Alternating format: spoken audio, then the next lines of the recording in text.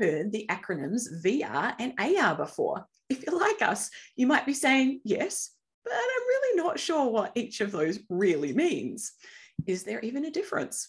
And then, like us, you might also be wondering whether they have a place in the toolkit for enablers of change. So today, we're exploring VR and AR. So let's start with virtual reality, or VR. This is an immersive, interactive, computer-simulated experience. That means it's like you're in a different world. Usually you need a headset, a handheld controller, and sometimes other equipment that allows you to be able to do things in the simulation. There's a couple of different types of headset that we can use for VR. One is a standalone headset where you don't have to be connected to another device. The second is a PC-based headset, which, as the name suggests, connects to a computer via a long cable. I've actually had a go at VR, John. I went along to a presentation at a learning group here in Christchurch, and they've been working with VR to develop hospital training scenarios. So when you put on the headset, you were transported into a hospital room and you could see things that might need doing or might need to be done, and you could do them in the simulation with the controller. It was pretty amazing. Of course, many of you might have also had experience in VR if you've been to somewhere like Time Zone. Again, John, I went along with some colleagues and we were all able to get hooked up via individual headsets, and these were PC-based headsets because they were connected to the computer, and the controllers in the form of guns were used to hit particular targets. But I have to confess, John, I was pretty terrible at it. Well done, Denise. I haven't been that adventurous yet. So that's VR. Augmented reality, or AR, is slightly different. AR doesn't take you out of your surroundings, but as the name suggests, overlays digital content so it appears to be part of our environment. For AR, we usually don't use a headset, but we use smartphones or tablets to put 3D objects into our surroundings. I have to admit, John, that the first thing that popped into my head about AR was the Pokemon craze, where you used your smartphone to find different creatures in the environment. I didn't ever get into this, but if you were caught up in that, then you'll be quite familiar with AR.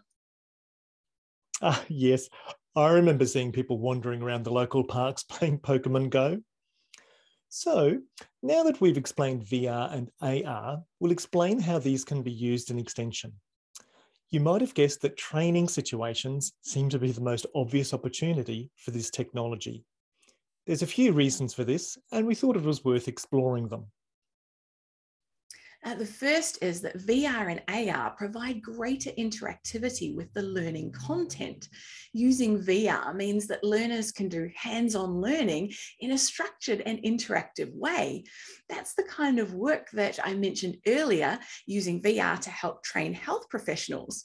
If you're interested in more details of this, we've added a link to a master's thesis completed on this topic back in 2011 here in Christchurch at the University of Canterbury. It's worth noting that they did explore the limitations of this technology, so it's not all a full steam ahead to a brave new world. Wow, Aldous Huxley would be disappointed, Denise, and especially as that book was published 90 years ago. Anyway, the second reason is that VR and AR offer higher levels of engagement and participation, so there's greater learning by doing. This in turn can have a positive impact on knowledge uptake and retention, as well as promoting confidence. A third reason is safer learning environments, which is actually pretty critical. Denise, you had the opportunity last year to hear a presentation from KiwiRail, who faced exactly this problem. They wanted to be able to train locomotive drivers all across the country, but needed access to yards and locomotives. They were finding this more and more of a problem. Again, if you're interested, you can read more background in a short paper by Philip O'Connell, and the link is in the show notes. But anyway, the ongoing hazardous environment they needed to put learners into meant that this was a key part of the reason for starting to explore VR. KiwiRail have put together a cool short video that shows a snippet of what they've been able to develop using VR for training. And we've included a link to that in the show notes as well. Another reason is improved extension experience. Sometimes concepts can be complex, abstract, or difficult to explain, and we can all have trouble understanding concepts through explanations alone. AR and VR solutions help make concepts simpler through interactive visualization and allowing participants to learn by doing. The fifth and final reason is that you can get better learning outcomes because you're combining a series of things that help make learning more effective. There's learning by doing, the ability to explore a range of scenarios, and also because it's enjoyable. Thanks, Denise. Those were 5 good reasons how VR and AR can help in training situations. But perhaps you're wondering what's happening in this space from an agricultural perspective. There are a few examples out there that we thought were interesting. The first is VR videos, like this one from Meat and Livestock Australia, who put together a story of Australian lamb production. And again, we'll have the link in the show notes. Another VR example is from Oregon State University, who developed a VR soil lab. And again, the link is in the show notes. In terms of AR, the main use has been adding an extra dimension to publications, signage, or other types of passive content. This adds dynamic content and provides extra information. There's an example of this in the Wimmera Mallee in Victoria, where they use AR to highlight astonishing artwork on display throughout the region. Again, we'll put a link in the show notes for you. This technology is starting to move into agriculture, and it seems to have real potential to be helpful for extension and enabling change. The final benefit that we'd like to mention is that they provide measurable results. We can easily track how many people watched the videos, saved photos, or other actions undertaken. This allows us to monitor our results in real time. Those silos looked great, Denise. We've just had a platypus mural painted here in Hobart, and I wish they'd thought to incorporate AR in it. Other options for using these technologies in extension, especially AR, are in creating awareness or being able to do flipped learning before an activity. An example of this is the virtual RAM, created by Think Digital and showcased at a RAM sale in 2019. Again, we'll put a link to the video and an article about this in the show notes. As the creator says, you could open up a sales catalogue and the RAM appears on your dining room table.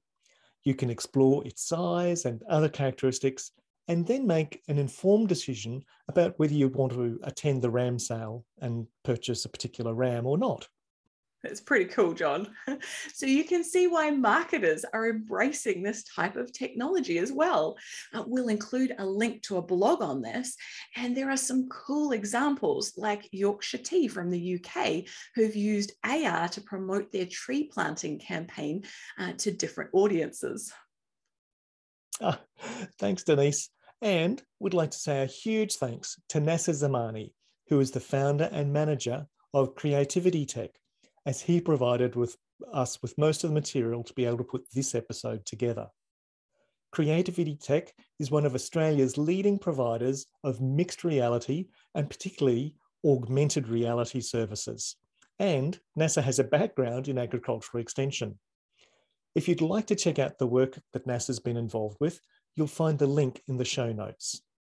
Thanks, Nessa. And well, you've heard our thoughts. Now we'd like to hear yours. Add a comment below the blog post and tell us whether you've tried putting VR or AR to work for you. We'd love to hear about your experiences and the tips and pitfalls of this technology. We really don't want this just to be a one-way conversation, so please join in by sharing your thoughts and ideas with us. Thanks, folks, for joining us on this Enablers of Change episode. Remember to subscribe to our newsletter if you'd like to know when new episodes are available. And hey, if you liked what you heard, please tell your friends so they too can join the conversation. All the best until we meet again.